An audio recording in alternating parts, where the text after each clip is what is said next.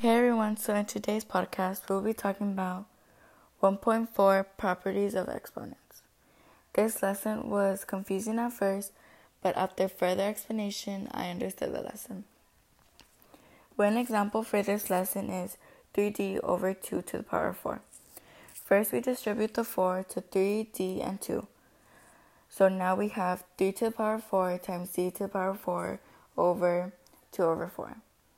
Now you solve 3 to the power of 4 and 2 to the power of 4 and leave d to the power of 4 the same. So now you will get 81 times d to the power of 4 over 16. And that's how you solve for the exponent. Now another example is 2x over 3 to the power of negative 5. Now in this one we have to get rid of the negative. So we will do the reciprocal and it would be 3 over 2x to the power of 5. Now we solve.